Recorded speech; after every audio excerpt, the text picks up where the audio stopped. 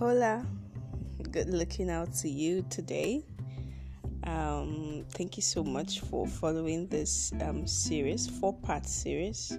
I know you'll be shocked that I'm saying 4-part story, but I decided to make this one the last one. So this is Every Day is a Story with Anita, and this will definitely be a wrap for emotional purity. Now, if you listen to the last one, we talked about women, we talked about how women are and how women respond, and more like it, that episode was largely for men. More like to help you and to guide you to know how women think, so that when you're acting in some certain ways, you know how to draw boundaries. Now today it's just a little bit about men. I just realized that for men, the most drill about this emotional purity, more like rises and falls on understanding women, and also understanding the fact that men are more physically charged. That it doesn't take much for men to long for physical intimacy.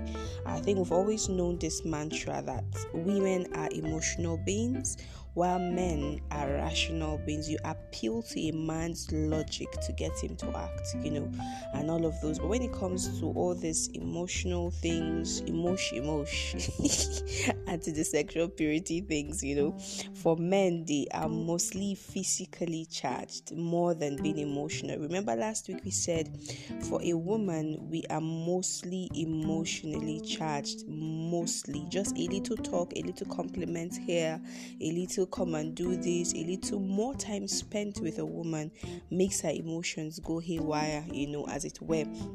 So for the men, mostly, what to say this in this episode for you is that just know that for you as a man, especially now if you want to pursue this journey very well, just know that a study has shown that if a man tells a woman he just wants to be a friend, or he treats her like it's more than friendship, she'll believe his behavior instead of his words. So imagine you telling me, touch your forehead, and you're touching your lips.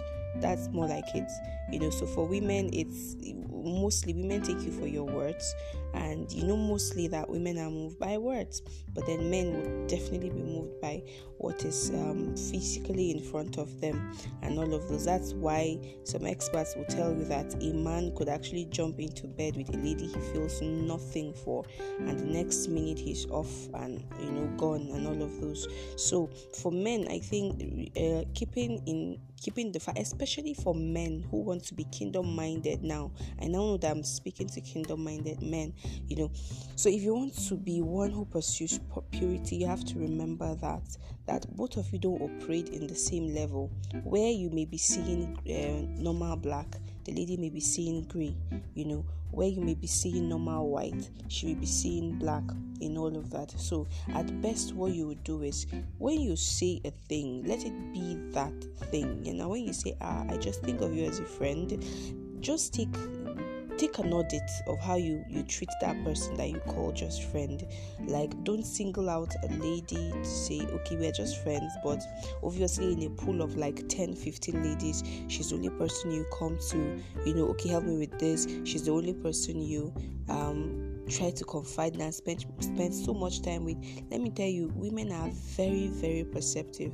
So if you say that, okay, we're just friends, and then in the pool of like say 5 friends, you're always speaking on that particular lady to help me do this, help me do that, help me do, believe me, some thoughts are already raging in her head.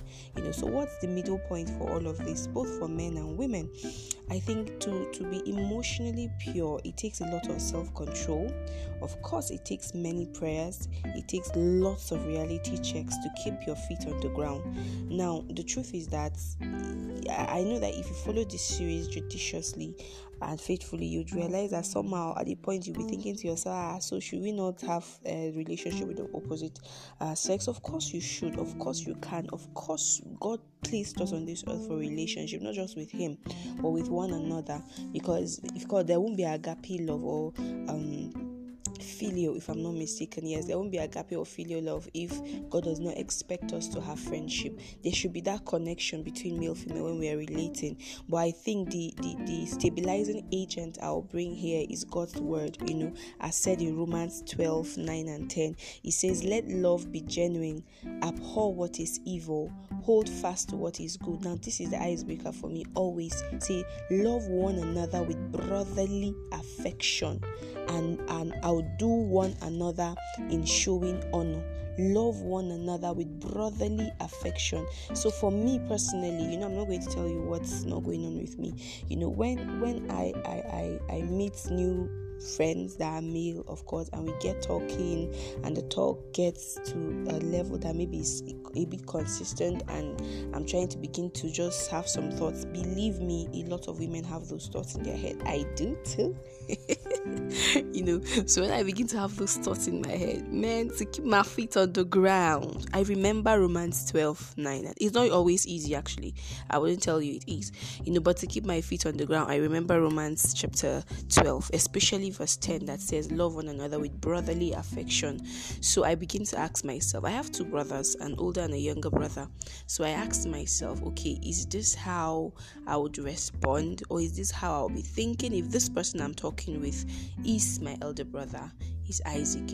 If is this how I'll be acting if this is Emmanuel? Those are my brothers. So I asked myself, it's not easy. I will tell you it's not easy, but if you're really serious with God, believe me, God will take you serious. And if you're really serious about taking this emotional journey, I would say in all your relationship, in all your friendships rather, define it. And when you're done defining it, because it's a continuum, you're continually relating with this person, and sometimes emotions go fly. Your stabilizing agent, as I said earlier, is self-control, many prayers, lots of reality check, and bringing to captive all your thoughts under Christ, and then also remembering what he said in his word.